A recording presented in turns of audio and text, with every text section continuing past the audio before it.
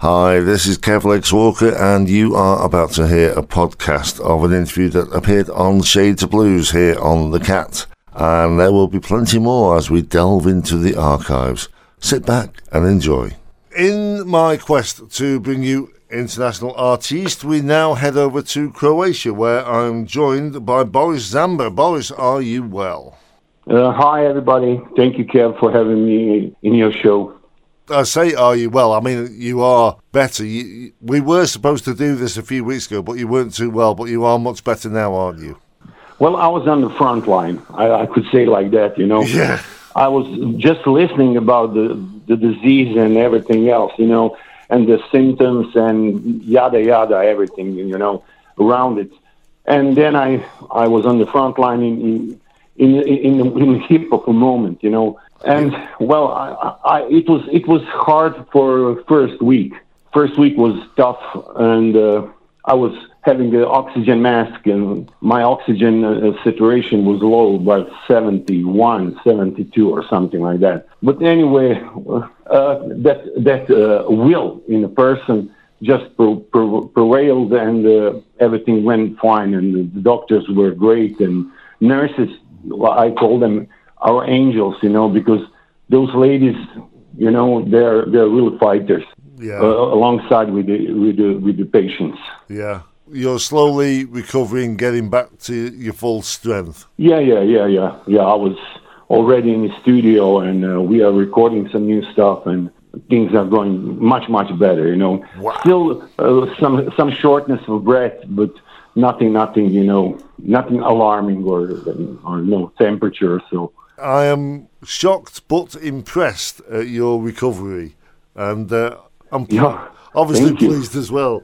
Now, I've not mentioned the band that you are with, Voodoo Ramble. You're the founding member, aren't you? Yeah. I'm the band founder. The band was founded in 2010. You know. Well, I was playing covers mostly, like everybody else. You know. Well, I was making music since I was, you know, young lad, you would say. But I don't know. Was there not enough courage or self-esteem or something like that? But finally, after so many years of playing covers and recording, I'm a studio musician. I record guitars and bass and all the string instruments for others, you know, in the studio. Yeah. So I was one day, you know, I said, well, it's time you have to make some music, you know, of your own. And so we started 2010. I started a band, and everything else just went. So, you know, the first album came maybe late, if you can say like that. It was 2015, 5 years. But you know, I was finding myself. I was trying to find my way of expression. You know, what I'm going to say in the music. What kind of music will I play? Nowadays, you are an out-and-out blues band, aren't you? But back in those days... Blues rock, I would say. Yeah. Well, back in those days, you were a blues band, then you were a rock band, you tried various other... Yes. But then you came back to the blues. Yes. What was it about the blues that you thought, this is for me? Well, actually, there's... I wouldn't say anecdote, but it's a coincidence. The first song that I ever played on the guitar, I mean, when I started to learn, you know, in contest of, you know, modern music. The first song that I tried to play was Southbound from Allman Brothers Band. Right. So somehow it makes logic, you know. I started with that, so why not that, you know? That type of music, let's say. Yeah. And you were playing a lot of biker parties and blues festivals. Yeah. The band I used to be in, we used to play at the Isle of Man TT, and you would get a lot of bikers coming round. What do you think it is about blues and the bikers?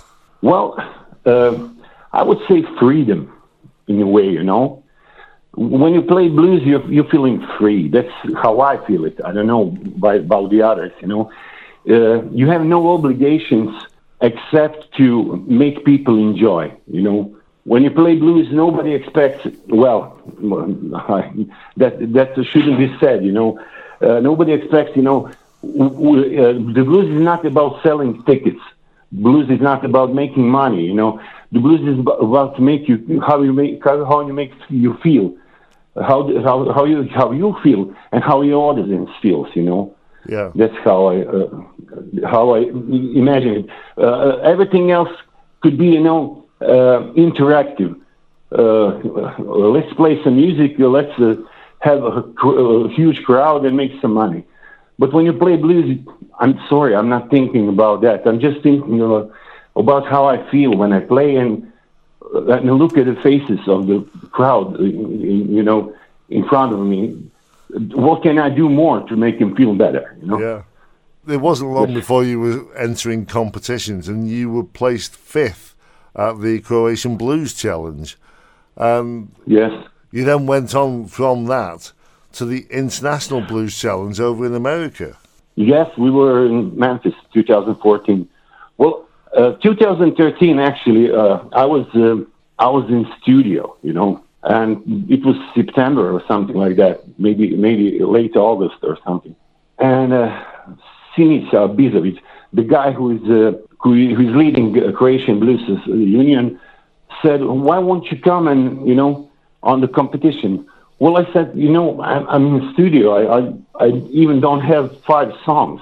what you need here for the competition? Well, he said, I heard some good things about what you're doing, and I think you should come. Well, I said, okay, if you think so.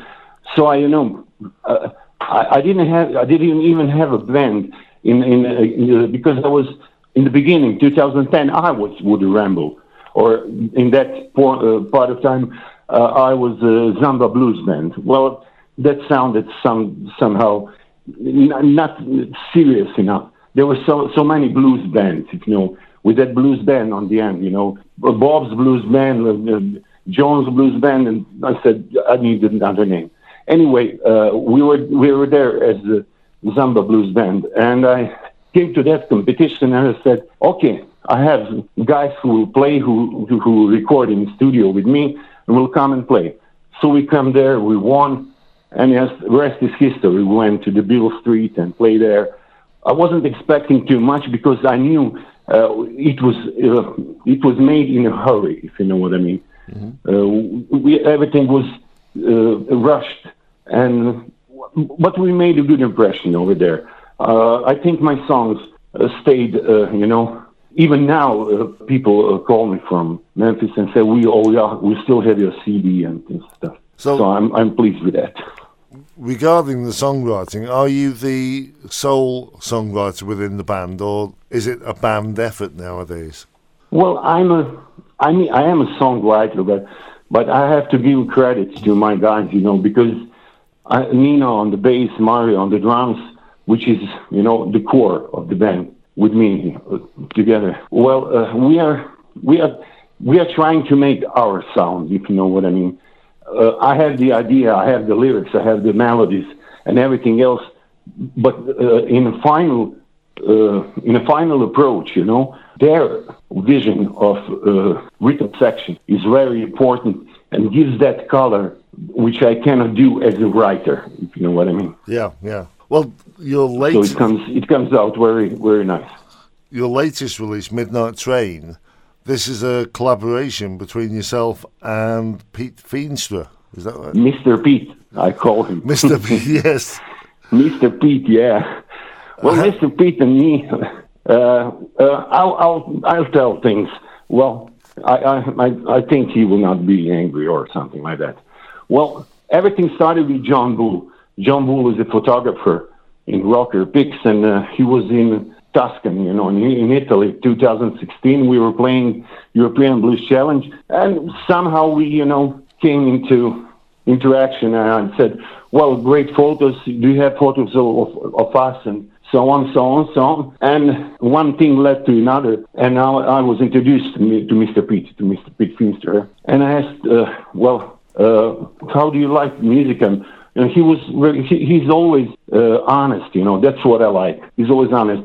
Well, this is what I like, this is what I don't like. Okay, I said, you're right. You're really right. You're the first guy that ever said something like that and pointed the way for me. And one thing led to another, and he just mentioned that he's writing lyrics. And I said, oh, that's great, because I'm drying out, considering the lyrics, you know. For me, it was always harder to write good lyrics than make music for that lyrics, you know. Mm. And he said, well, I can send you some. I said, great, that would be really nice. And he sent me the lyrics for Midnight Train. And I said, whoa. So I asked him, well, how come nobody in England didn't recognize your lyric, your writing? Well, he said, well, I have sent lyrics to people, but still, nothing happened. Well, I said, well, thank you so much, sir. If you have some more, please send it over here. So we are starting now. We are writing something that's going to be an album called Collaboration Blues. Right. And do you have a date in mind for when that will be completed? Well, this illness of mine, diabolic disease, that's how I call it, has put everything on hold, Yeah. Because the drummer, first the drummer Mario had corona, then Ivan, the guy who is recording this in the studio, had, then I had, and everything was postponed for at least 2 or 3 months. So I think maybe the end of this year. Yeah. Something like that. Yeah. Well, going on to the Croatian blues scene, I have interviewed people from Croatia before, but it still seems a little strange that there is such a blues scene in Croatia. Well, I think the blues scene in Croatia is on the rise. Could I say it like that? Some good things are happening. People, I mean musicians, are trying to find another expression in music instead of contemporary, which is not always good. We have to say that, because contemporary music could be too commercial or something like that. And even if we don't think that way, I think that blues is a music where you really have to express what you feel, how you feel, how the things around you affect you as a person, much more than in any other music. Yes, well, with the Croatian blues scene, do you get to mix and play with other performers? Well, no, not really. Right. Not really. We have, let's say, those special nights and special clubs where we can play, blues. There is even blues bands that play blues in Croatian. I mean, sing in Croatian. Yeah. And that sounds really, how do I say, interesting. Yeah. But let me say, in your point of view, because to me it's more or less, familiar. I'm familiar with that.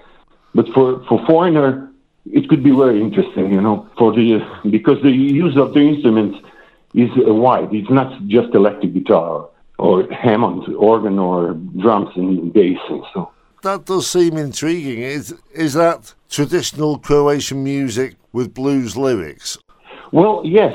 Well, you can say it's the music is somehow mixed between blues and Croatian music, and the lyrics. Well, blues lyrics. Every language has blues lyrics. Yeah.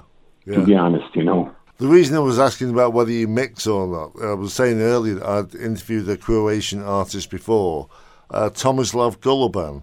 I don't know if you're familiar with him. Yes. He's a good friend of mine, yes. Excellent. Harmonica player and singer, yes. He's mixing, well, I could call it, he calls it ethno blues.